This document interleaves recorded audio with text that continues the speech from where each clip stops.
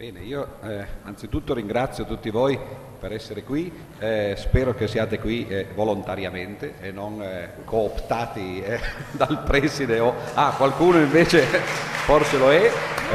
No, naturalmente sto scherzando. E ricordo anche e ringrazio un po' di forzatura fa bene. Ringrazio anche tutte le introduzioni che sono state fatte. Adesso non so più di cosa devo parlare, naturalmente. Perché, dunque siamo qui anzitutto per parlare di matematica e so che questo è un liceo classico, ma la cosa naturalmente non deve spaventare voi, così come non spaventa me. Abbiamo sentito parlare di Platone, per esempio, di liceo. In realtà io preferirei che il liceo si chiamasse quello scientifico, no? E che il liceo classico invece si chiamasse accademia, no? Perché quella sarebbe la vera divisione, l'accademia platonica, no? Era in realtà l'antesignano della vostra scuola, no? L'abbiamo vista prima, in realtà, eccola qua, questo è il fondatore della vostra accademia, il signore di sinistra, è un particolare della scuola di Atene che avete visto entrando, questo quadro enorme in cui c'è tutto, c'è anche la matematica filosofa come avete visto, no? Ipazia, però quell'Ipazia lì è fatta da Raffaello, in realtà è un po' ambigua, perché dovrebbe essere Ipazia, ma il modello era il duca Luca della Rovere, quindi insomma naturalmente come immagine di signorina il duca non era forse la persona più indicata, ma eravamo nel 500, no?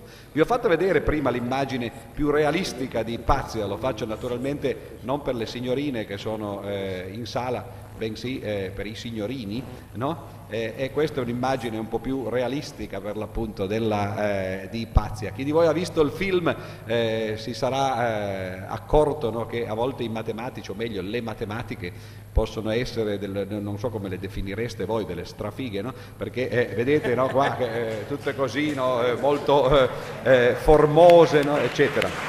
In realtà non è ben chiaro che... Credo che questi siano i signorini, no? Tutti eccitati giustamente dagli ormoni della vostra età, no? Anche se siete al liceo classico.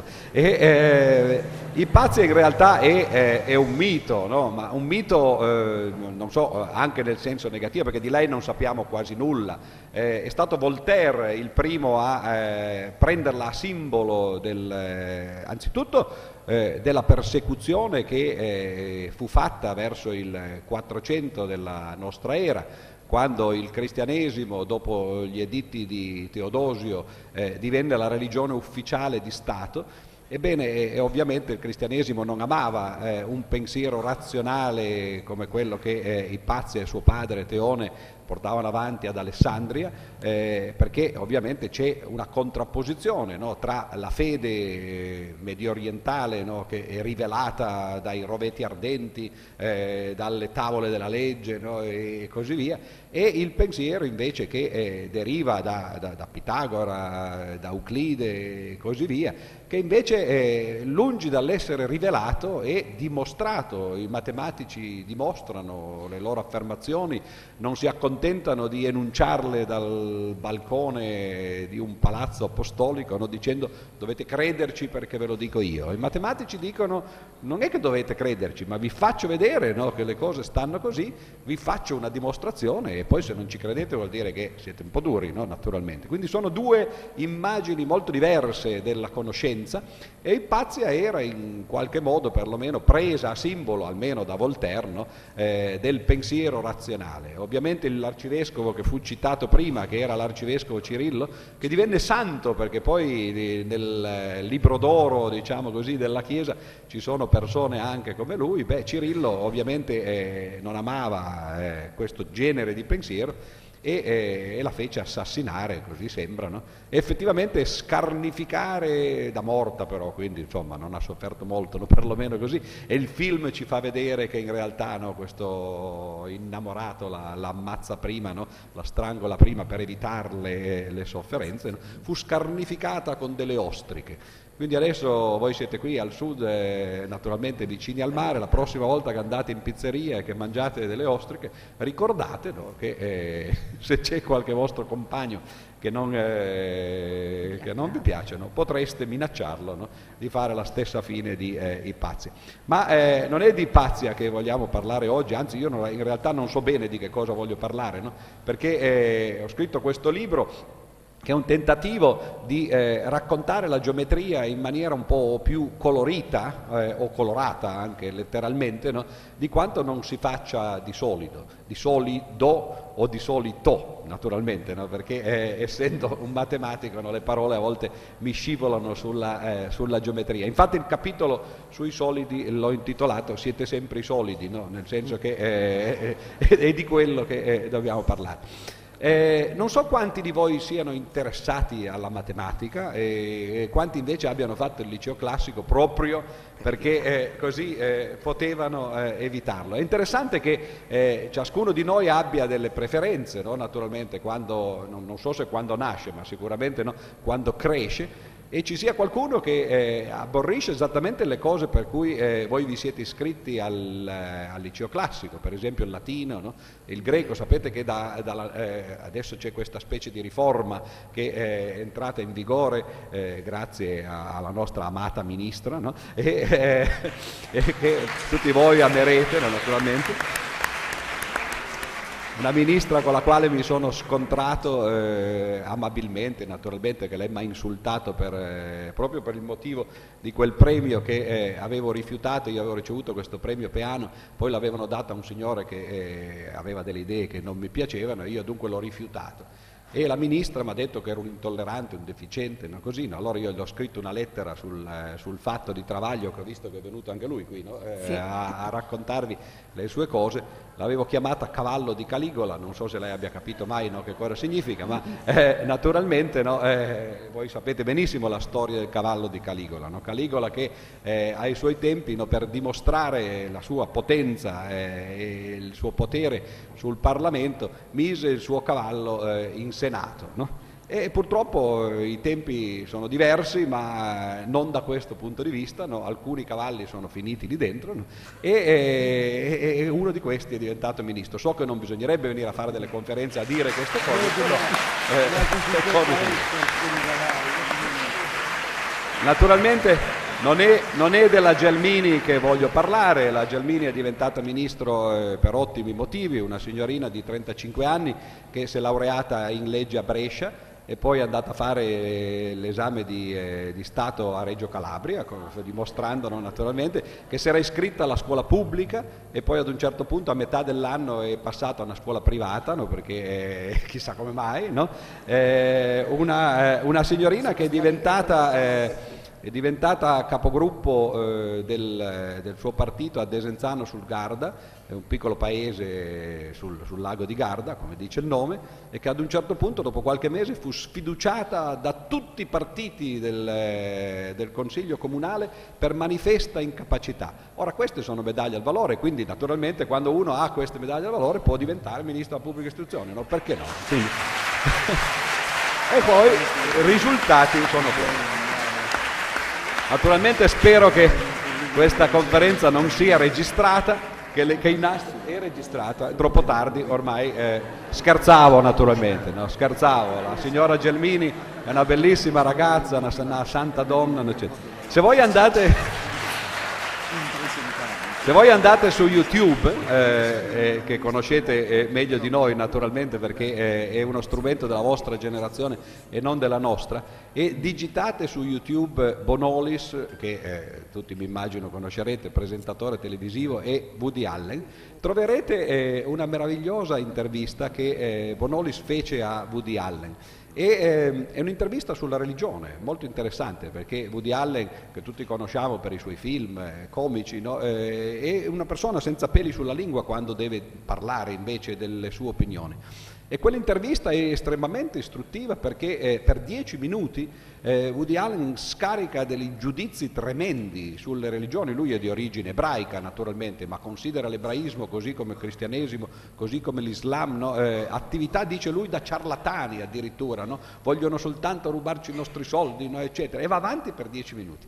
Ma poi quando l'intervista finisce, la cosa divertente è appunto quella, no? Che lui ha detto tutte queste cose, ma ritorna di soppiatto di fronte alla telecamera, ormai Bonolis se n'è andato, e dice: guardate che io scherzavo, assolutamente non pensavo alle cose che ho detto, no? Me l'hanno fatte dire, no? Così. E la stessa cosa mi è venuta in mente per quanto ho detto sulla Gelmini. Io scherzavo, non volevo assolutamente, no, dire niente del genere. Bene, dunque, siamo al liceo classico. C'è contrapposizione fra ciò che voi studiate o vi fanno studiare e la matematica. Si dice in genere che gli studenti del liceo classico appunto non fanno poca matematica, quando poi arrivano all'università da questo punto di vista non sono preparati. Poi stranamente però non sembra che abbiano alcun problema a adattarsi, diciamo così, ai programmi delle facoltà scientifiche, comprese per esempio quella di matematica. In realtà i problemi, la mia impressione è che non ce l'abbia nessuno. Io sto pontificando sulle accademie, sui licei eccetera, ma io ho fatto un istituto tecnico, sono un geometra nel senso letterale della parola, no? E per questo scrivo libri di geometria, no? Il diploma di geometra, no? Quindi sono uno che effettivamente può farlo. E anch'io poi, dopo aver fatto geometri, sono andato all'università di matematica e non ho avuto particolari problemi. L'importante di una scuola non è quello che si insegna, ma è come lo si insegna. L'importante è che voi impariate non i dettagli delle cose che vi insegnano, bensì il metodo di apprendimento. Cioè la scuola dovrebbe fare semplicemente quello, secondo me, insegnare a imparare, no? E quando uno poi è in grado di imparare, quando ha bisogno di imparare qualche cosa, lo fa, no? Indipendentemente da quello che già sa e da quello che ha imparato prima. Quindi non vi preoccupate se poi vorrete fare per esempio una facoltà scientifica o addirittura la facoltà di matematica, perché in realtà, no, con la preparazione vostra, così come con qualunque altra buona preparazione, no, potrete farlo. Ma dicevo, c'è distinzione, c'è separazione fra la cultura umanistica e la cultura scientifica? A prima vista sì. Siamo in Italia e abbiamo parlato prima di un ottimo ministro della pubblica istruzione, ma un centinaio di anni fa, e nessuno di noi era vivo all'epoca, negli anni 20, in particolare il 21 credo che fosse per il primo personaggio che citerò e il 23 per il secondo, ci furono altri due ministri dell'istruzione che lasciarono un segno quasi indelebile nel nostro ordinamento scolastico. Il primo fu Benedetto Croce, che molti di voi conosceranno, no? Filosofo idealista, e l'altro fu il suo degno compare, no? Giovanni Gentile, che in realtà fu lui a fare la riforma delle scuole superiori, quella cosiddetta riforma Gentile, che è quella che poi la Gelmini ha cercato di cambiare. Quindi per quasi un secolo la scuola italiana si è fondata sulle direttive, diciamo, di questi due filosofi idealisti, appunto Croce e Gentile. Ora, l'idea di Croce e Gentile era un'idea molto elitaria o elitista, cioè l'idea era che coloro che un giorno andranno a comandare dovevano fare il liceo classico o più in generale, no, i licei, cioè dovevano imparare il greco, il latino, perché l'importante per saper comandare bene è conoscere le odi di Pindaro a memoria, no, o così via, no, gli aoristi, eccetera. No? E invece coloro che poi andranno o sarebbero dovuti andare a lavorare, allora quelli potevano, anzi dovevano in quel caso lì, imparare le conoscenze tecniche, in particolare la matematica, la fisica, la chimica, eccetera. E quindi fecero questa divisione, da una parte i licei, diciamo così, per le classi dirigenti del domani, e dall'altra parte gli istituti tecnici per i lavoratori del domani. E questo mi sembra un modo assolutamente, da una parte ingenuo e dall'altra parte sbagliato di procedere, perché la cultura non è separata, non è che le materie umanistiche, le materie scientifiche sono divise, no? Che si può saperne soltanto una. Per esempio quasi tutti abbiamo un cervello, no? Dico quasi perché a volte, no? In base ai comportamenti, no? anche all'alto, no? C'è da dubitare che proprio tutti ce l'abbiano, ma il nostro cervello è diviso in due parti, no?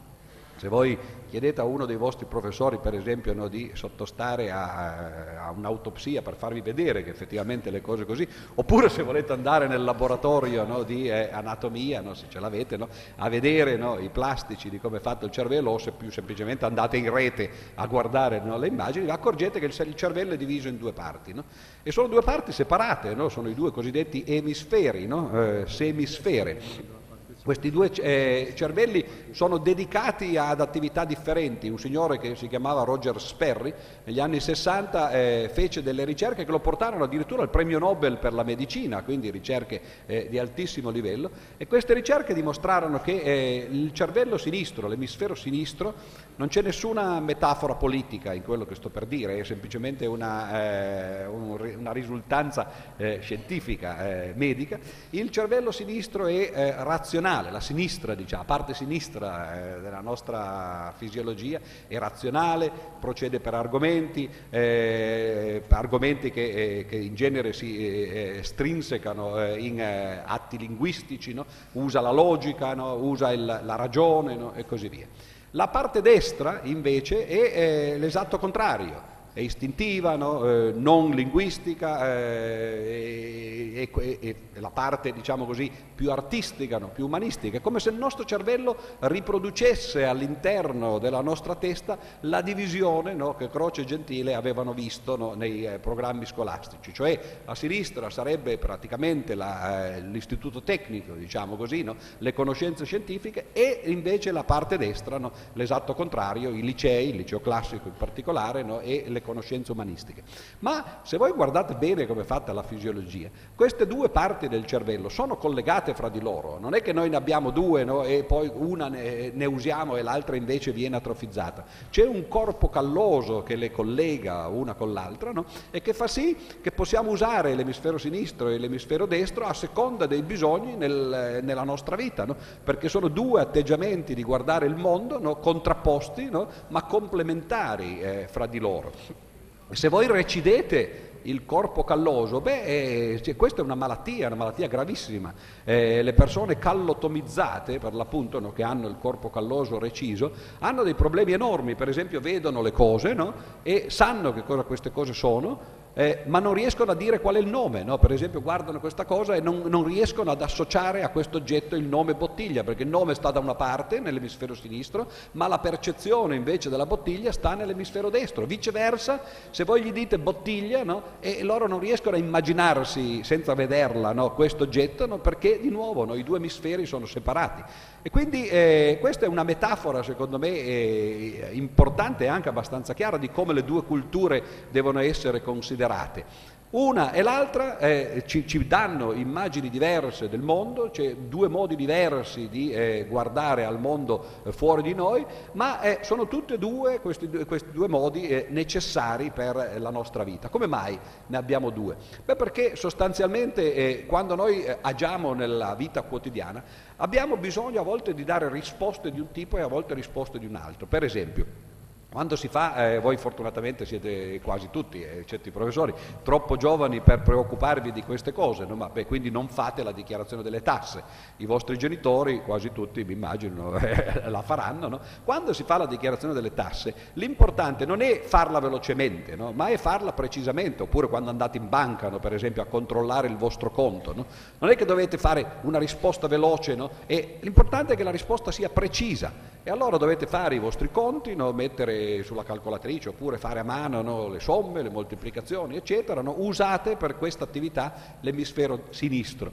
Ma se voi state passeggiando per la strada, per esempio, e vedete che una tegola sta cadendo dal tetto della casa, e certo che non è che vi mettete a dire adesso userò le conoscenze che mi hanno insegnato nel corso di fisica, calcolerò esattamente dove cade questa tegola, se vedo che mi sta cadendo sulla testa allora mi sposto, no? Se invece vedo che mi sta cadendo a 1 metro di distanza, no? Non faccio niente perché sono tranquillo. È ovvio, no, che se fate così, no? Nel corso della vostra vita, no, sopravviverete per breve tempo. Quando vedete una tegola che vi sta cadendo addosso, no? O una macchina che vi sta investendo, fate un salto, magari la risposta risposta eccessiva, ha fatto un salto di 3 metri, bastava che ne faceste uno di 50 centimetri, no? Ma non importa, perché deve essere veloce e non precisa, no? E allora quando si devono dare delle risposte di questo tipo, istintive, veloci, anche se non precise, oppure quando si devono dare delle risposte magari lente, no? Ma precise nel dettaglio, ecco che entrano in campo, no? I due emisferi e anche altre parti del nostro sistema nervoso, no? È per questo che ci sono due culture, perché queste due culture nascono da due bisogni diversi, che però sono due bisogni complementari. E la matematica da dove nasce? Beh, la matematica nasce da delle esigenze che sono completamente diverse. Adesso vi farò vedere alcune immagini che hanno a che fare con due nascite diverse della geometria. Io parlerò solo della geometria perché la matematica è un campo sterminato, naturalmente, no? Ci sono tantissime branche della matematica, aree della matematica, l'aritmetica per esempio, che si interessa dei numeri, l'algebra che si interessa delle equazioni, l'analisi che si interessa delle funzioni, e anche al liceo classico credo che bene o male una parte di ciascuna di queste aree ve le insegnino, no? Ma la geometria è una di queste grandi aree della matematica. E com'è nata la geometria? Per quale motivo la gente, diciamo così, nel passato, gli scienziati del passato hanno cominciato a preoccuparsi della geometria? Beh, dipende. Perché in posti e in luoghi differenti, nello spazio-tempo, quindi, no? La geografia e la storia, no? Ci sono state motivazioni diverse. Una motivazione che vi faccio vedere è la motivazione che arrivò agli egizi, in realtà. Gli egizi avevano una loro religione, avevano i faraoni, come voi sapete. Questi faraoni erano un po' megalomani, no? Volevano farsi delle tombe, no? Che tutti noi conosciamo, delle piramidi. Le piramidi hanno cominciato a farle in questo modo. Questa è la piramide di Djoser, che vedete vicino a Giza, no? Quando andate in gita scolastica, come credo, no? in Egitto, no? Al Cairo per esempio, no? A vedere il museo di archeologia. E se voi vedete, questa piramide è fatta a gradoni, no? Non è fatta come quelle alle quali siamo abituati, no? Nelle fotografie, no? È fatta così perché era un tentativo di approssimazione. Quando si comincia a fare delle costruzioni così maestose, beh, non si sa bene come le si debbano fare, no? E questo è il punto di partenza. Dopo un po' gli egizi cominciarono a dire: ma non possiamo fare delle piramidi con le facce semplicemente lisce. Ci provarono, e questo è un tentativo intermedio, no? Perché cominciarono a farne una con una certa pendenza, e poi ad un certo punto si accorsero che la cosa non stava in piedi e cambiarono la pendenza, no? Questa è una strana piramide, è un esempio del passaggio, no? Tra le piramidi a gradone e quelle che poi sono più note, no? In cui le pendenze sono due, una sbagliata e poi un tentativo di correzione. Questo è una cosa tipica, tra l'altro, che succede nella scienza, nella matematica. Si parte in una direzione, ci si accorge di essersi sbagliati, non importa, no? Si cambia, no? E si arriva al risultato per approssimazioni successive, no? E qui con due approssimazioni, no? Si riesce a chiudere la piramide. Ma ovviamente questo è il tipo di piramide che siamo abituati a considerare. Questa è la grande piramide di Cheope a Giza, una delle 7 meraviglie del mondo, anzi l'unica che è rimasta fino a noi, perché tutte le altre, i giardini di Babilonia, il faro di Alessandria eccetera, sono andate distrutte, ma questa è ancora lì, anche se è stata naturalmente scorticata esattamente come i pazzi, perché come vedete c'ha soltanto il cappello sopra e tutto il resto non gli è stato portato via. Così come succede con i grandi monumenti. Se voi andate a Roma vi accorgete che il Colosseo, no? Anche lui è stato smembrato. Per capire come è fatto veramente il Colosseo bisogna andare in Tunisia, per esempio, in una cittadina che si chiama Sfax, e allora quando arrivate dall'alto in questa cittadina vi accorgete, no? Che c'è un Colosseo fatto perfettamente ovale e che non è fatto come il nostro Colosseo, no? A 2 gradini, perché il Colosseo non era fatto così, era fatto come una grande ellisse che però poi è stata smembrata per costruire altri palazzi. Dicevo, per costruire questo tipo di edifici che cosa ci vuole? Beh, ci vuole una sensibilità geometrica piuttosto elevata. Vedete che le facce sono facce triangolari, quasi equilatere, cioè i lati delle facce triangolari sono quasi uguali tra di loro, sono disposti in maniera simmetrica. Bisogna aver sviluppato un senso geometrico, naturalmente, no? E questo tra l'altro risale al circa meno 3000, io non so come voi le date, le riferiate, no? In genere nella nostra civiltà occidentale si riferiscono alla nascita mitologica di qualcuno, ma noi matematici semplicemente, no? Usiamo il più e il meno, no? Quindi questo monumento è del circa meno 3000, no? O meno 2500, quindi sono monumenti che risalgono a 5000 anni fa, no? Però rivelano già ormai una percezione, un'abilità geometrica molto sviluppata. Da dove era nata l'idea anzitutto di questa abilità? Anzitutto guardiamo queste cose, no? Questi sono dei solidi, no? Sono dei solidi regolari in cui le facce sono tutte uguali. Quella a destra si chiama ottaedro, naturalmente voi che fate il liceo classico non avete bisogno, no, che vi insegni che cosa significa ottaedro, no? 8 facce. È semplicemente un solido che si ottiene prendendo due piramidi e incollandole per la base quadrata. Due piramidi, naturalmente due modellini, non la piramide grande, no? Due modellini che naturalmente venivano costruiti all'epoca, no? Venivano venduti di fronte alla piramide di Cheope, ogni tanto qualcuno ne comprava uno, lo tirava in faccia al faraone dell'epoca, no? E così succede, no? Perché con i monumenti, no? La fine che fanno questi monumenti, no? È quella lì. Non so se... Non so se mai sia successo effettivamente un incidente di questo genere, no? L'idea dell'ottaedro ci dice che magari un unico modellino di piramide non è sufficiente per far fuori il faraone, magari due incollati insieme. Non è un suggerimento di prendere due immagini del Duomo di Milano, no? Incollarli per la faccia e poi tirare. Però no, potrebbe essere un suggerimento utile, no? Alla cosa.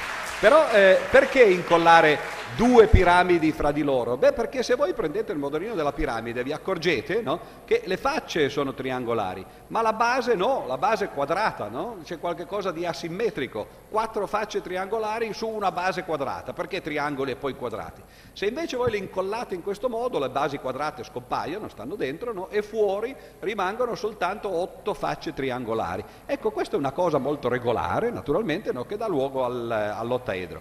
Volendo farla invece solo con una piramide, beh, allora si sarebbe dovuto fare la base triangolare oltre che le facce triangolari. E allora naturalmente facendo la base triangolare una faccia scompare, no? Ne rimangono solo 4, quel solido lì si chiama tetraedro, ovviamente, no? Ha 4 facce. C'è un altro solido ovvio che viene in mente, e che venne in mente ovviamente anche agli egizi, no? A facce regolari, che è il cubo. Tutti voi, poi voi andate in discoteca, quindi sapete, no? Che esistono i cubi, ci sono i cubisti, anche le cubiste, no? Che sono quelli che studiano i cubi, no? Il sabato sera, no? Naturalmente. Uno di questi, come diceva Benigni, uno di questi si chiama cubo di Rubik, no? E questa Rubik poi naturalmente finisce, no, direttamente in galera e poi la storia lì va in un'altra direzione. No? Ma ecco che abbiamo di fronte a noi 3 solidi regolari, il cubo, il tetraedro e l'ottaedro. No? Naturalmente uno può cominciare a domandarsi, se è un egizio, ma ci saranno altri solidi regolari? Ce ne sono altri? E poi cosa vuol dire, tra l'altro, solido regolare? Vuol dire un solido in cui le facce sono tutte uguali fra di loro e sono tutte poligoni regolari. Siamo passati dai solidi a 3 dimensioni ai poligoni. Cosa vuol dire poligono? Beh, vuol dire qualche cosa che ha molti angoli, no? Naturalmente. Quanti angoli si possono avere? Beh, nel caso dei poligoni se ne possono avere 3, per esempio, allora si ha un triangolo, no? Cioè una figura a 3 angoli. Si può avere una figura a 4 angoli che si chiama quadrangolo, nel caso che il quadrangolo abbia anche i lati tutti uguali fra di loro, no? Quello si chiama oggi quadrato. Pentagono, no? Esagono e così via, no? Si possono fare figure di ogni genere. Qui i solidi regolari hanno soltanto, in questo caso, come vedete, facce triangolari, nel caso del cubo facce quadrate. Si possono fare dei solidi con altre facce? E questa è una cosa che può venire in mente come problema, no? E ci si può chiedere se effettivamente esistono queste cose. Ma prima di costruire le piramidi, prima di arrivare all'idea del poligono regolare, del solido regolare e così via, come mai gli egizi ebbero l'idea di incominciare a considerare questi solidi o questi poligoni regolari? Beh, perché l'Egitto, come voi sapete, è un paese percorso da un fiume che va da sud a nord, no? Perlomeno quando lo guardiamo sul mappamondo, va da sud a nord, e questo fiume si chiama il grande fiume Nilo, naturalmente, no? Che poi sbocca in un delta verso la città di Alessandria. Ora, questo Nilo, come voi tutti sapete, perché vi insegnano la storia, no? Poi probabilmente la leggete direttamente in greco, no? Questa storia, e questo vi serve poco perché gli egizi non parlavano greco, ma comunque, no? I greci andarono in gita all'epoca, no? In Egitto, e ci riportarono le testimonianze. Questo fiume straripa 2 volte all'anno. Cosa fa quando straripa? Beh, porta naturalmente del fango, no? Del limo, concima i terreni vicini, no? Poi rientra negli alberi e questi terreni diventano fertili, no? C'è un problema, che questi terreni erano proprietà privata di contadini, no? I quali avevano dei confini, no? Dei loro campi. Quando il Nilo straripava, questi confini venivano naturalmente sommersi, alluvionati, come a volte succede, no? Delle calamità naturali, ma in quel caso la calamità poi veniva usata positivamente. Quando il fiume rientrava, il contadino, no? Ovviamente, no? Cercava di fregare sul vicino, no? Dice: il mio campo arrivava fino qua. Quell'altro dice: no, scusa, era il mio che arrivava fino là, no? E così via. Cosa si doveva fare? Bisognava ripristinare i confini dei campi che erano esistenti o preesistenti alle inondazioni. E cosa ci voleva? Una scienza ci voleva che fosse in grado di misurare i campi, per l'appunto, no? Quella che oggi noi chiameremo agrimensura, misura dei campi, e che invece in greco si chiamava geometria, misura della terra. La geometria nasce in Egitto semplicemente da questi bisogni, dal bisogno di misurare gli appezzamenti di terra, e poi naturalmente, no, di lì cosa chiama cosa, naturalmente, e le cose diventano complicate. Ora, questa è una delle immagini, no, naturalmente, della nascita della geometria. Ma se noi andiamo in un altro luogo dell'antichità, e cioè nell'India, beh, lì la geometria nacque esattamente come nel caso dell'Egitto, ma per motivi completamente diversi, cioè per motivi legati alla ritualità, alla religione. Una religione completamente diversa dalla nostra, no? O dalla vostra, perché io di religioni non ne ho più, perlomeno, no? Le avevo quando ero bambino, ma poi, essendo cresciuto, come dice San Paolo, no, in una delle sue lettere, no, da bambini si ragiona da bambini e da adulti si ragiona da adulti. Ora, cosa lui pensasse che gli adulti dovevano fare è un'altra cosa, ma io la intendo così. Cosa si fa? Se voi invece di andare in gita al Cairo chiedete ai vostri professori di andare in gita a Bombay, per esempio, oppure a Calcutta, o comunque in una delle grandi città dell'India, vedrete che ci sono dei templi, no, di religione indù, e di fronte a questi templi si vendono immagini come quelle che vedete qua, che tra l'altro è la stessa immagine, sia a sinistra che a destra, solo disegnata in 2 maniere diverse. Si vendono su dei supporti di rame. Io ne ho comprati parecchi perché sono stato in India un sacco di volte, una dozzina di volte, quasi un anno, tutto insieme, perché è un paese meraviglioso, no, che vi consiglio di andare a visitare, e paese anche dal punto di vista culturale, tra l'altro, estremamente interessante, perché voi credete di studiare la filosofia, per esempio, ma quello che voi studiate è la filosofia occidentale. Quasi nessun filosofo ha la sufficiente modestia, no, di intitolare le storie della filosofia per quello che sono, cioè, come fece Bertrand Russell,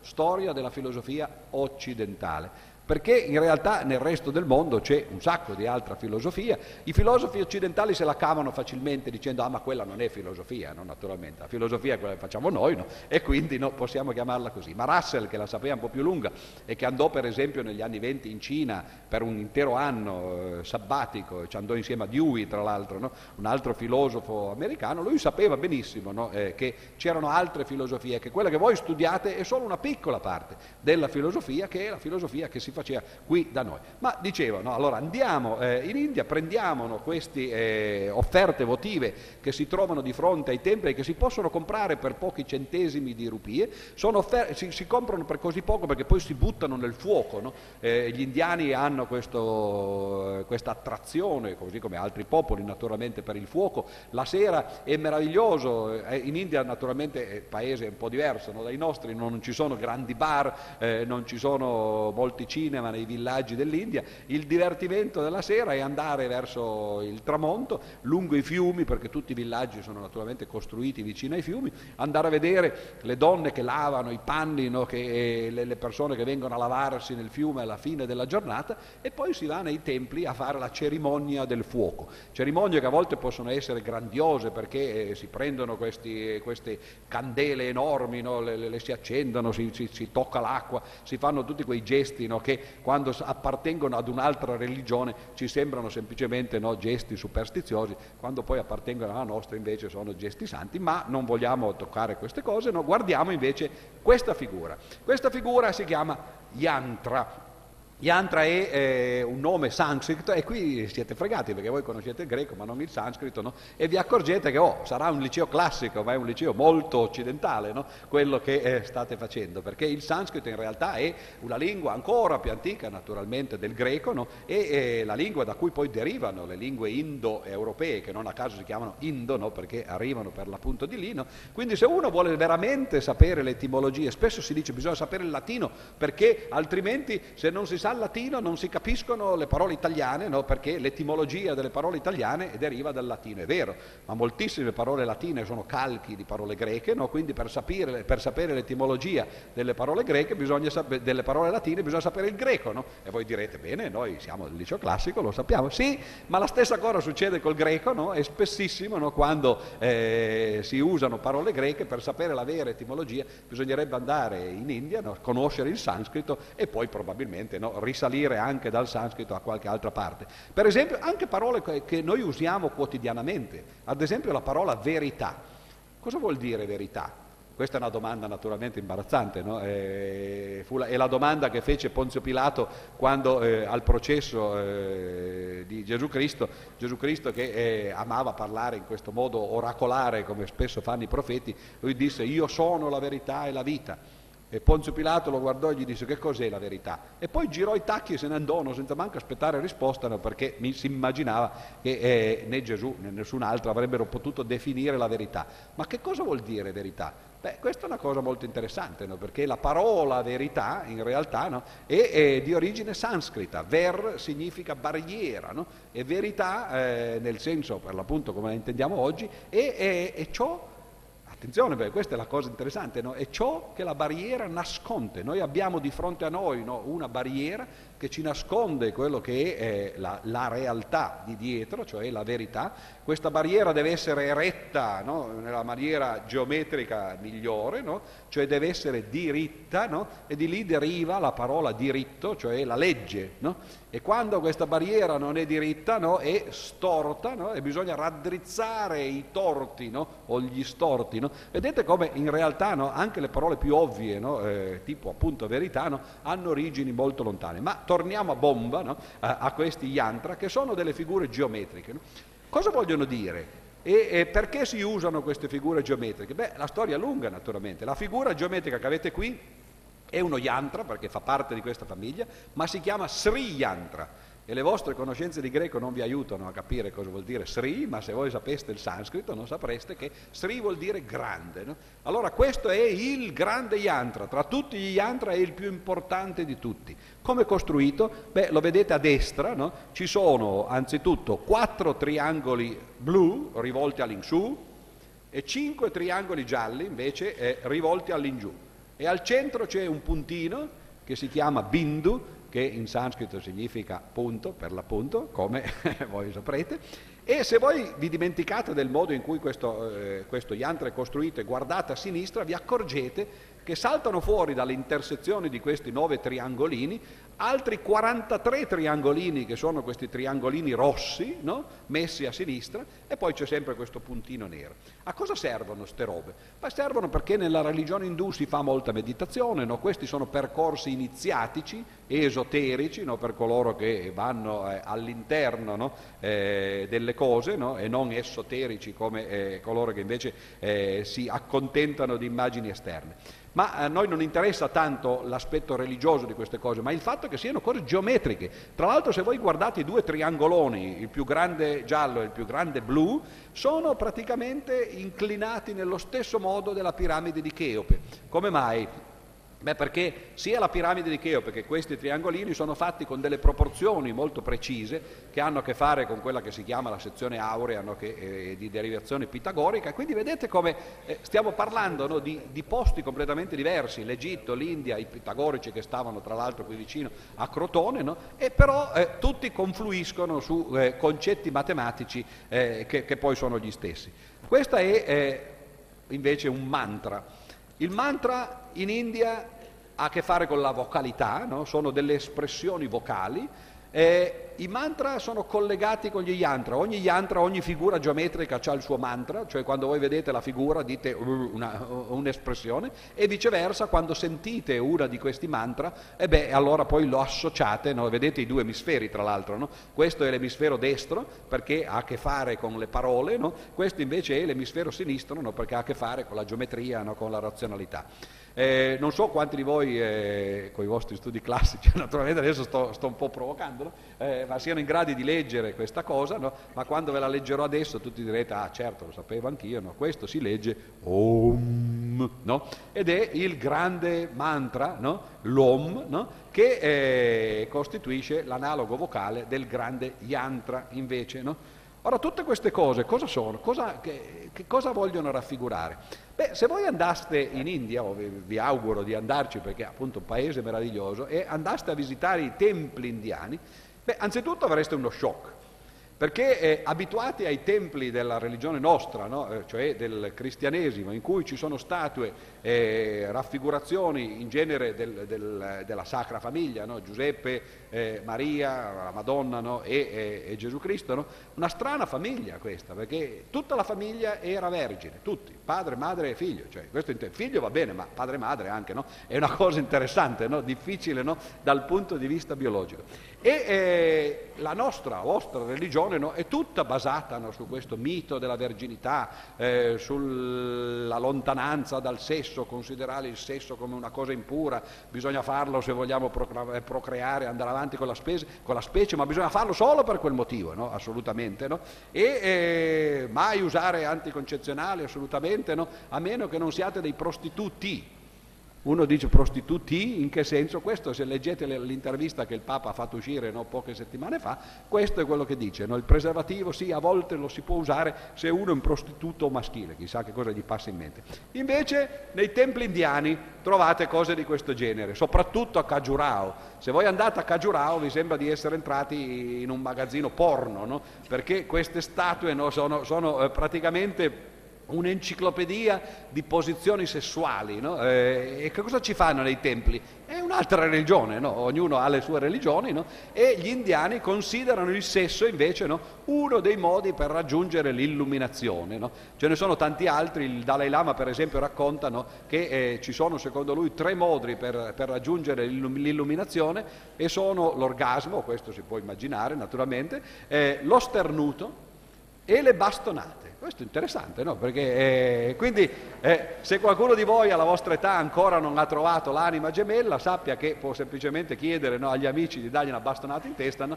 O ai professori che magari lo fanno più volentieri, no? E anche quello, no, è un modo per raggiungere quello che l'orgasmo ci fa raggiungere in un altro modo forse più piacevole.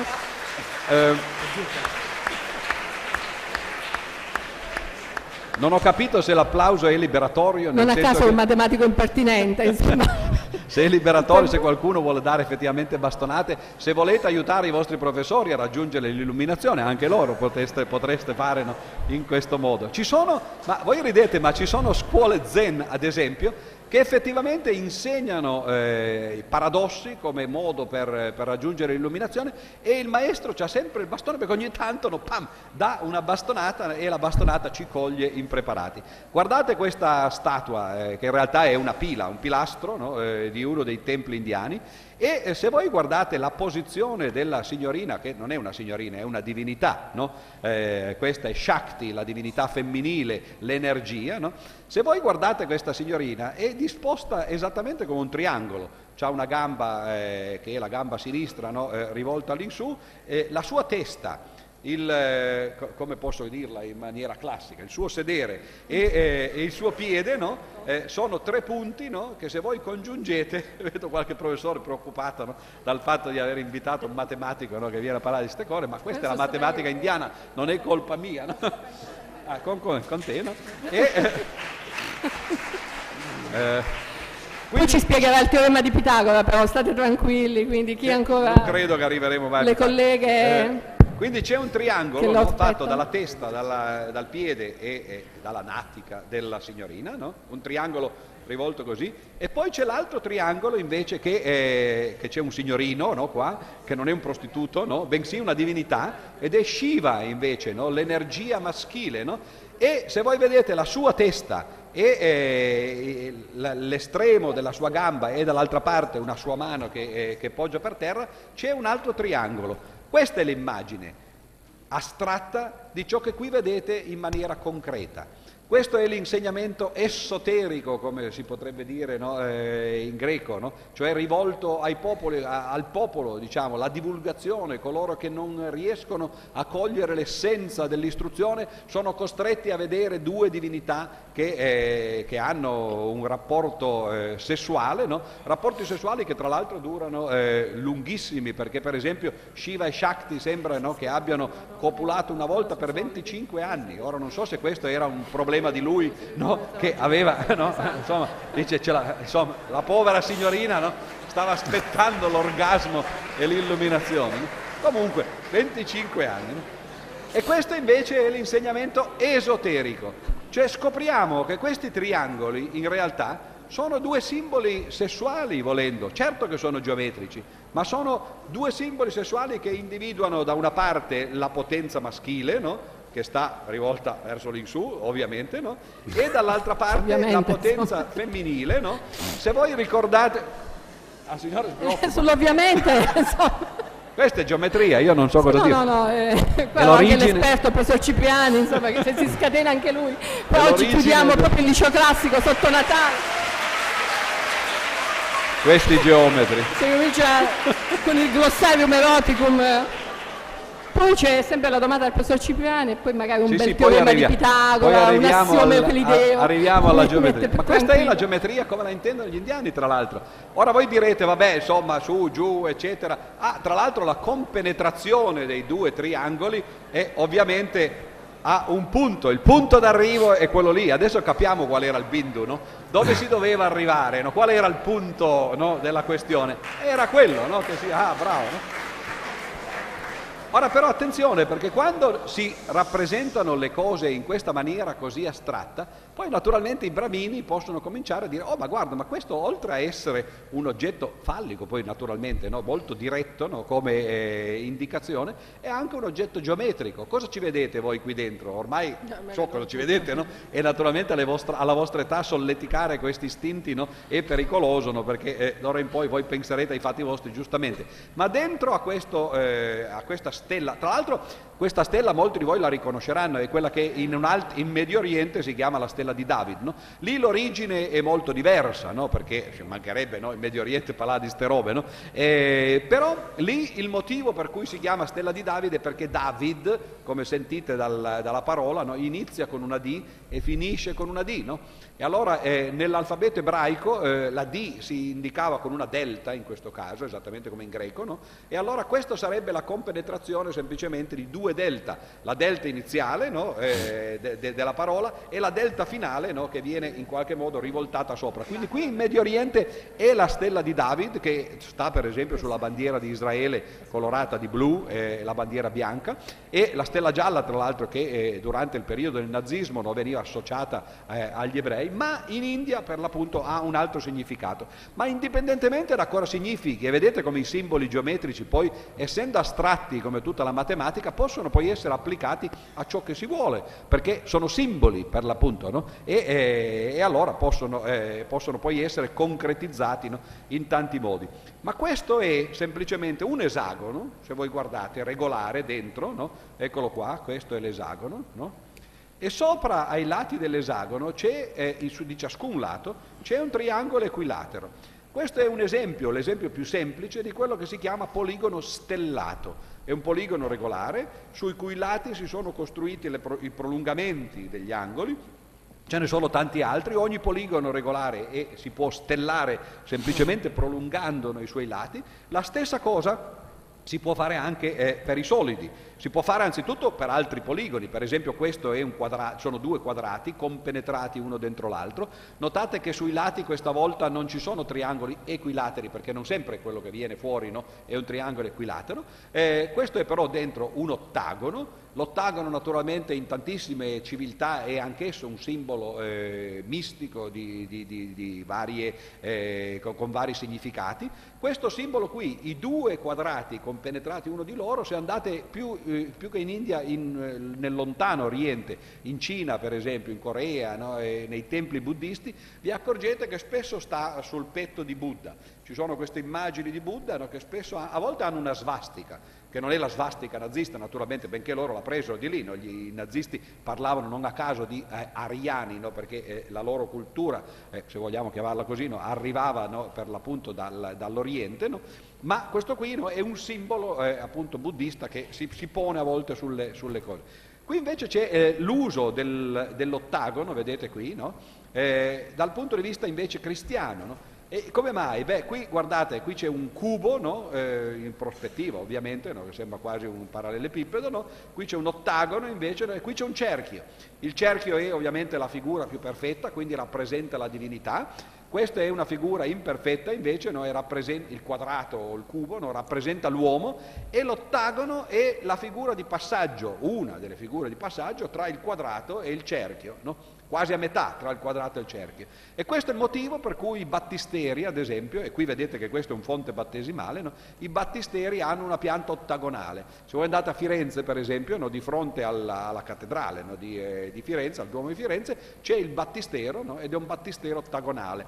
Tra l'altro un battistero che ha una storia, perché, ovviamente, no? Ma anche dal punto di vista matematico, perché fu lì che il Brunelleschi nel 1416 circa, no, si pose sulla porta della cattedrale di Firenze, guardò il battistero e lo rappresentò secondo le regole della prospettiva, cioè le regole che fanno convergere le rette parallele in un punto che è il punto all'infinito. Quella fu la prima immagine prospettica occidentale, no? E di lì partì un'altra storia della geometria che non ho raccontato in questa parte del libro, perché questa si ferma ai greci, ma che invece farà parte poi del secondo volume, no?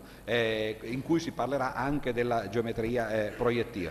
Questo per esempio è ovviamente, no, un qualche cosa che voi conoscete benissimo, no? È qui vicino a voi, no? È un edificio a pianta ottagonale, in cui ciascuna delle torri invece a sua volta è ottagonale, e l'inizio di quello che in geometria viene chiamato un frattale, una figura che poi ha delle parti che sono simili alla figura stessa. E qui le torri ottagonali sono simili a questo edificio, che in realtà è un torrione, no? E volendo su ciascuna di questi lati delle torri si potrebbero aggiungere dei pilastri ottagonali, no? E continuare questa cosa all'infinito secondo per l'appunto i frattali. Questo è invece un esempio di ottagono orientale, e sono i famosi i Ching, no? Sono i trigrammi in questo caso, negli Ching ci sono gli esagrammi, no? Ci sono tutte le possibili combinazioni di righe spezzate e unite. Le righe spezzate e unite corrispondono semplicemente agli 0 e agli 1, no? E questo è l'alfabeto dei computer oggi, benché questa raffigurazione risalga a millenni di anni fa. Quando i gesuiti andarono in India verso il 600, i missionari gesuiti, no? A colonizzare, no? Gli infedeli da una parte, no? E gli incivili dall'altra, scoprirono, Leibniz aveva scoperto quella che oggi noi chiamiamo la matematica binaria, la matematica basata sullo 0 e sull'1, che è quella che usano i computer e che quindi tutti voi probabilmente conoscete benissimo. Leibniz disse ai missionari: spiegate ai cinesi la matematica binaria, perché è semplice, ha solo due simboli, no? E può essere un esempio, no, della nostra religione, no? Perché lo 0 e l'1 no, sono ciò che non c'è quando non c'è nulla, no? Il nulla, no? Il vuoto, e l'1 invece è l'unità, la divinità, no? Che fa creare, no? Il mondo dal nulla. E i missionari arrivarono lì, a un certo punto scoprirono queste cose, si accorsero che i cinesi la matematica matematica binaria la conoscevano da secoli, no? E che quindi era inutile, no? Andare a colonizzarli, forse bisognava imparare da loro. Qui dentro vedete c'è un simbolo di nuovo geometrico, no? Un cerchio, qui ci sono due semicerchi con due pallini questa volta, no? I due bindu, no? Il bindu degli indiani è diventato due pallini, no? Vedete come la geometria in realtà ha, da questo punto di vista, un significato rituale, un significato religioso. È un'origine completamente diversa da quella di cui abbiamo parlato prima con l'Egitto. In Egitto era un'origine molto pratica, l'agrimensura, misurare la terra, misurare i campi, costruire delle piramidi, no? Eccetera. Qui invece in India, in Oriente, no? La matematica è un modo per astrarre delle proprietà che poi si possono rappresentare in altri modi se uno non le capisce, no? Altrimenti, no? E che però hanno a che fare con la religione. Ebbene, cosa facevano gli indiani? Come mai sono arrivati alla geometria? Beh, costruivano altari, esattamente come tutte le religioni del mondo, ma i loro altari, no, erano fatti a forma di falcone. Questa è la figura astratta di questi falconi. Vedete un corpo centrale che è fatto di 4 quadrati blu, 2 ali laterali che sono fatte di ciascuna di un quadrato più un quinto di un quadrato, no? E 20%, e poi una coda al fondo che è di nuovo fatta di un quadrato con un decimo questa volta. Questa era la figura geometrica degli altari del fuoco, gli altari vedici. Ora, cosa c'entra la geometria qui? Beh, anzitutto questo è un oggetto geometrico, no? Potete calcolare anzitutto qual è la superficie iniziale, vedete che ci sono 4 più 2, 6 più 7 quadrati, poi qui c'è il 20%, 20%, 10%, mezzo. Questo vuol dire che l'area di questi altari era 7 volte e mezzo ciascuno di quei quadrati lì. Ma la cosa strana è che ogni anno gli indiani, per motivi loro rituali legati ai Veda, dovevano aumentare il volume di questi altari e dovevano farlo in maniera che si aumentassero esattamente di una unità ogni anno per quasi 90 anni, in modo che poi alla fine si arrivasse a 107 volte il volume iniziale. Ora, come si fa ad aumentare il volume di un altare così complicato? Sembra una cosa semplice a prima vista, no? Ma anche soltanto raddoppiarlo, come si fa? Beh, mi immagino che voi, questo per esempio, facciamo un esempio più semplice, no?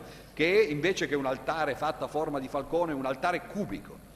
Questa è la pietra nera che sta naturalmente alla Mecca, che nessuno di voi avrà visto perché quella a noi infedeli non ce la fanno vedere, no?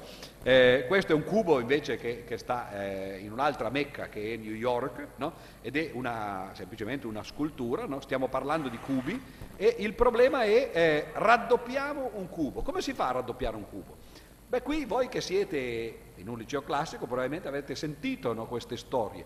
Le storie sono storie che ci narrano per esempio di re che avevano un figlio che muore, a cui viene eretto un monumento cubico per l'appunto, no? E poi il re dice mi sembra che questo monumento sia troppo piccolo per mio figlio, no? Vorrei raddoppiarne il volume. E allora gli architetti dicono oh, beh, non è difficile, no? Vogliamo raddoppiare un cubo, come si fa? Anzi, sentiamo voi, come si fa a raddoppiare il volume di un cubo? Casalucci Antonio c'ha già la risposta. Cosa più ovvia qual è? Va. Ah, stavate Antonio, tutti dormendo, sì, no, ancora pensando ai triangoli e alla loro compenetrazione, naturalmente. No? Ma allora la domanda è: come si fa a raddoppiare il volume di un cubo? Antonio, non ci fa fare sta figura, scusa, hai letto tutto il libro. Non voglio i professori, perché ci mancherebbe altro, voglio gli studenti. Lasciate che gli studenti vengano a me. Beh, l'idea più ovvia è di dire raddoppiamo il lato, no? Solo che se uno raddoppia il lato del cubo, cosa succede? Beh, il volume anzitutto della base diventa 2 per 2, 4, poi per 2 altezza 8, se il cubo di partenza aveva lato 1, un cubo che ha lato 2 ha volume 8 volte quello di partenza, quindi le cose non funzionano.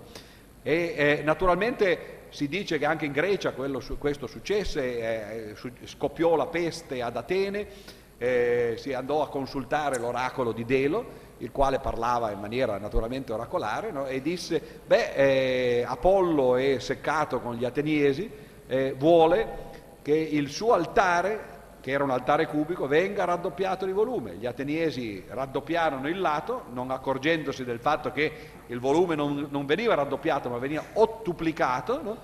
E la peste non si fermò. E Platone in uno dei suoi dialoghi commenta, dice, beh, il vero scopo di Apollo non era ovviamente farsi raddoppiare l'altare, cosa volete che importi a una divinità avere un altare più o meno grande, ma era far capire agli ateniesi, che erano tutti classicisti, che non sapevano la matematica. Non c'è nessuna secondo fine, no? In quello che ho detto. Qualcuno di voi studierà, adesso non so di che classi siete voi, ma qualcuno di voi già studierà filosofia, quasi tutti triennio, quindi ormai siete stati contagiati dal morbo della filosofia, no? E uno dei dialoghi che vi avranno fatto leggere o studiare è il Menone. Questo titolo che non si riferisce al fatto che a leggerlo, no, effettivamente l'impressione che dà Platone è di essere un menone, uno che la mena molto per le lunghe, no? Ma il Menone è la prima testimonianza storica che ci sia pervenuta di una dimostrazione. Tutto ciò di cui abbiamo parlato finora, cioè l'Egitto, l'India, eccetera, sono cose lasciate un po' così, no? La geometria si vede, no? Ma non c'è niente di dimostrato. Beh, nel Menone c'è la prima testimonianza storica di una dimostrazione. Naturalmente è raccontata da Platone, il quale la fa lunga come al solito, no? Che quando uno legge Platone, mamma mia, dice ma se voleva dirci questo poteva dircelo in 3 frasi, ma loro erano un po' così logorroici, no? Platone ci vuole anche convincere di un'assurdità veramente, no? Senza senso, cioè l'anamnesi, no?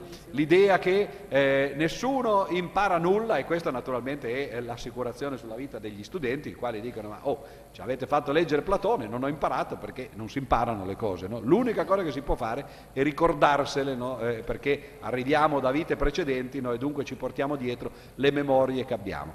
E per descrivere, per fare un esempio che effettivamente le cose stanno così, Platone, o meglio il suo Socrate inventato, il Socrate platonico, prende uno schiavo, no? E dice adesso ti faccio vedere che lo schiavo sa come raddoppiare, non partiamo dal cubo perché è troppo complicato, raddoppiare un quadrato. Come si fa a raddoppiare l'area di un quadrato? Platone dice allo schiavo, c'hai qui un quadrato di lato 2. Come fai a raddoppiarlo? Poi con lo schiavo poteva anche dargli dei scappellotti, perché insomma erano schiavi, no? Quindi, no? E lo schiavo dice la cosa ovvia, no? Dice facciamo il doppio del lato, no? 4. E Platone dice, ma non ti accorgi, sciocco di uno schiavo, che 2 per 2 fa 4, quindi questa è l'area del quadrato iniziale. Ma 4 per 4 fa 8, pardon, 4, questo lo dice Platone, ma in realtà 4 per 4 fa 16, no?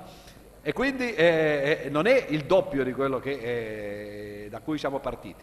Lo schiavo dice, già è vero, certo, come mai è partito da 2 Platone? Perché poi raddoppiando diventa 4, qualche cosa a metà è 3. Allora lo schiavo dice, ma sarà 3, no? E dice no, perché 3 per 3 fa 9, no? E invece il doppio di 4 è 8, no? Quindi nemmeno 1,5 va bene. Aia. E allora alla fine Platone, a dimostrazione dell'anamnesi, gli dà lui la soluzione, no? E gli dice, guarda, non ti accorgi che se prendi la diagonale del quadrato da cui si è partiti, no? Il quadrato costruito sulla diagonale ha area doppia del quadrato di partenza. Qui ci sono 2 dimostrazioni diverse, però figure semplicemente visive. Il quadrato di partenza è il quadrato giallo. Se voi prendete la diagonale, no, rossa, e costruite il quadrato sulla diagonale, vi accorgete per esempio qui a destra che il quadrato di partenza è fatto di 2 triangolini, il quadrato di arrivo è fatto di 4 triangolini e 4 è il doppio di 2. Quindi questa è una bella scoperta, tra l'altro, no? Che non ha fatto Platone ovviamente, no? Il quale era un filosofo, dunque non poteva sapere queste robe, no? Qualcuno gliel'avrà detto, no? Chi gliel'avrà detto? Probabilmente Teeteto, che era, qualcuno di voi avrà letto il dialogo Teeteto, che è uno dei famosi dialoghi sull'epistemologia della scienza, tra l'altro, no? Un dialogo necrofilo, no? In cui Teeteto è lì sulla barella perché ormai è moribondo, no? C'ha la dissenteria, che meraviglia, no? Leggere ste robe, no? C'ha la dissenteria, sta morendo, no? È ferito perché è andato in battaglia, no? Ma si ricordano di quando era giovane che aveva incontrato Socrate, no? E Socrate era quello che gli americani chiamerebbero nei loro film un dead man walking. No? Come mai? Era ormai nel braccio della morte, cioè aveva già cominciato il processo che l'avrebbe poi portato ovviamente alla morte, no? al suicidio obbligato, no? E dicevo, Teeteto era il matematico dell'Accademia di Platone, no? Colui che in realtà poi faceva i conti, no? per il maestro. Ma se guardate appunto la figura una volta che uno ve la fa vedere diventa evidente che la diagonale del quadrato è quella che vi permette di raddoppiare la sua area. Se volete, questa figura qui è fatta nello stesso modo. Questo è il quadrato di partenza, questa è la diagonale, no? Quindi il quadrato fuori è costruito sulla diagonale, il quadrato di partenza è fatto questa volta di 4 triangolini più piccoli, altri 4 sono messi fuori, no? È una stellazione esattamente come prima del quadrato, e allora il quadrato grande è fatto di 8 triangolini, quello piccolo è fatto di 4 triangolini, dunque quello grande è doppio. Abbiamo risolto un problema. Siamo in grado adesso, benché facciamo il liceo classico, benché siamo seguaci di Platone, di raddoppiare un quadrato. Quando abbiamo un quadrato tiriamo la diagonale, no? E quella diagonale è il lato di un quadrato doppio. Come si fa anzitutto cosa si può fare di ste robe? Si può fare quello che fanno in India, no? Uno raddoppia il quadrato e ottiene questo, poi raddoppia quello, ottiene questo, poi raddoppia quello, ottiene quello, continua a fare queste successioni telescopiche. Cosa salta fuori? Uno yantra. Cioè esattamente una delle figure geometriche, no, che si usano in India. Quindi vedete che le due culture in qualche modo si compenetrano, no, si riflettono. Se invece lo si fa semplicemente sulla diagonale, si fa questo, no, viene fuori una specie di spirale, anche questo sembra uno yantra. Guardate questo monumento, questo è il tempio famoso di Java di Borobudur, ed è un tempio fatto con quadrati uno dentro l'altro, esattamente come questi, solo che questi sono alternati, alcuni sono storti, alcuni sono diritti. A Borobudur sono fatti tutti in maniera regolare, no? Però vedete come nell'architettura queste cose poi entrano, no? Ma dicevo, come si può andare avanti? Per esempio si può costruire un'immagine di questo genere, e qui qualcuno l'avrà vista, no? Perché vi ricorderanno qualche cosa di interessante. Qui c'è il quadrato di partenza, no? Bianco più rosso, no? Prendete soltanto metà, che cosa ottenete tagliando un quadrato a metà? Ottenete un triangolo rettangolo isoscele, no? Questo è rettangolo perché questo è l'angolo retto, e questo è isoscele perché i due lati sono uguali. E guardate cosa succede, che il quadrato di partenza è anche questo, no? Oppure quello, se volete, no? Questo è il quadrato costruito sulla diagonale, no? Del quadrato di partenza. E questo è un modo diverso di vedere che il quadrato sulla diagonale è il doppio del quadrato di partenza. Perché? Perché è uguale alla somma di questi due quadrati che sono uguali, no? 1 più 1 fa 2, no? Come si fa a vedere che sono uguali questo quadrato e questi due? Li si divide in questo modo, come ho fatto così, e guardate i colori semplicemente, no? Questo triangolo va a finire qui, questo triangolo va a finire qua, questo va a finire qui, questo va a finire là, allora vuol dire, no, che questo è la somma di quei due. Se non vi piace questo, fate questo. Prendete questo triangolo, lo portate qui dentro, questo lo dividete in 4 parti che disponete in questo modo, no, con i colori così, e avete una figura in cui non solo vedete che il quadrato costruito sulla diagonale è il doppio di quello costruito sul lato, ma che in un triangolo rettangolo isoscele, no, in cui i lati sono uguali, il quadrato costruito sull'ipotenusa è uguale alla somma dei quadrati costruiti sui cateti, che sono uguali fra di loro, no? Cioè in un triangolo isoscele, rettangolo, il quadrato costruito sull'ipotenusa è il doppio del quadrato costruito sui cateti, il doppio. E se uno volesse farlo 3 volte invece che 2, come potrebbe fare? Se fosse vero che non soltanto per i triangoli isosceli, ma per qualunque triangolo il quadrato costruito sull'ipotenusa è uguale alla somma dei quadrati costruiti sui cateti, se fosse vero, e qualcuno di voi l'avrà già sentita sta roba anche se siete al classico, no? Se fosse vero questo, allora si prende un quadrato qualunque, sull'altro cateto si mette un quadrato doppio, e sappiamo come farlo perché basta prendere la diagonale, no? E allora questo che è 1, questo che è 2, questo è 3, no? E allora è la somma di quei due, 1 più 2. Questo è il modo di triplicare un quadrato. Cioè si prende un triangolo rettangolo, si mette un quadrato su un cateto, il doppio sull'altro, e il risultato è, sull'ipotenusa viene fuori il triplo. E se uno vuole fare il quadruplo, a sto punto, se fosse vero quello, no, può continuare a farlo. Si parte con un quadrato, questo è il doppio, questo è il triplo, questo è il quadruplo, questo è il quintuplo. Senza manco accorgercene siamo riusciti a capire come si fa a moltiplicare un quadrato, no? Non soltanto a duplicare, ma a moltiplicare un quadrato un numero di volte qualunque. E a noi ci interessa questo? No, perché noi volevamo duplicare un cubo, non un quadrato. Però ormai sappiamo la soluzione, no? Abbiamo un quadrato, vogliamo duplicarlo, prendiamo la diagonale, no? E quello è il doppio del quadrato. Allora abbiamo un cubo, vogliamo duplicarlo, prendiamo la diagonale, vediamo cosa succede. Questa è la diagonale del quadrato di partenza, qui si è aggiunto 1, questo è 3 volte il quadrato di partenza, 3 volte il quadrato di partenza. E certo che se vogliamo triplicare il cubo e abbiamo già un lato che è 3 volte la base, no? E questo non funziona. E allora come si fa a triplicare il cubo, a duplicare il cubo? Questa è una cosa problematica, bisognerebbe chiederla ai professori di matematica e nemmeno loro lo sanno fare. Voi direte come non lo sanno fare? Non l'hanno imparato? No, non è che non l'hanno imparato, è che non si può fare.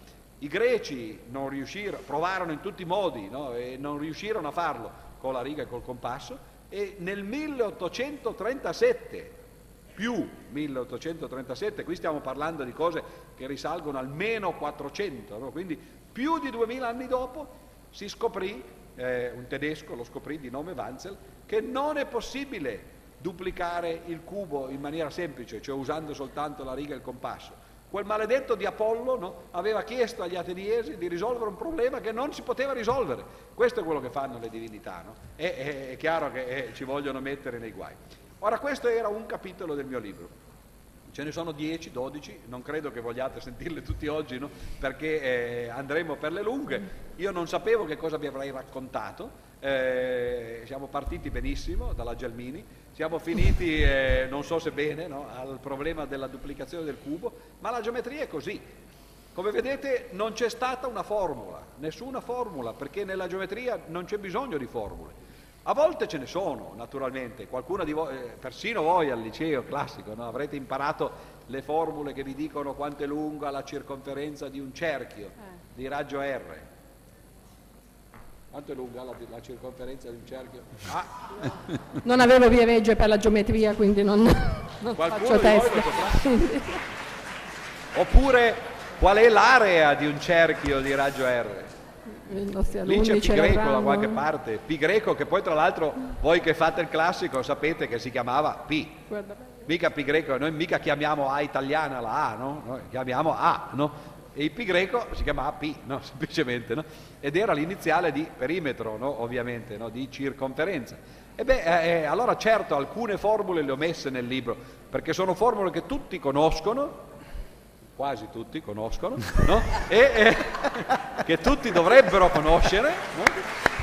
E che però anche quelli che conoscono probabilmente non saprebbero dimostrare. Come mai il volume della sfera, per esempio, è 4/3 pi greco R3? Perché 4/3? E allora ecco che forse una volta che uno queste cose le sa o crede di saperle, magari capire come mai c'è il 4, c'è il 3, c'è il cubo, c'è il pi greco, no? Eccetera, può essere interessante. Vedo la professoressa che ha preso in maniera molto minacciosa una sfera di pietra, no? Sì. Non so cosa voglia farne, ma credo che questo sia un segnale che questa è più gentile, forse se dovete tirarmela tiratemi questa, no? È un segnale che potrei, visto che sono passate le 12, potrei fermarmi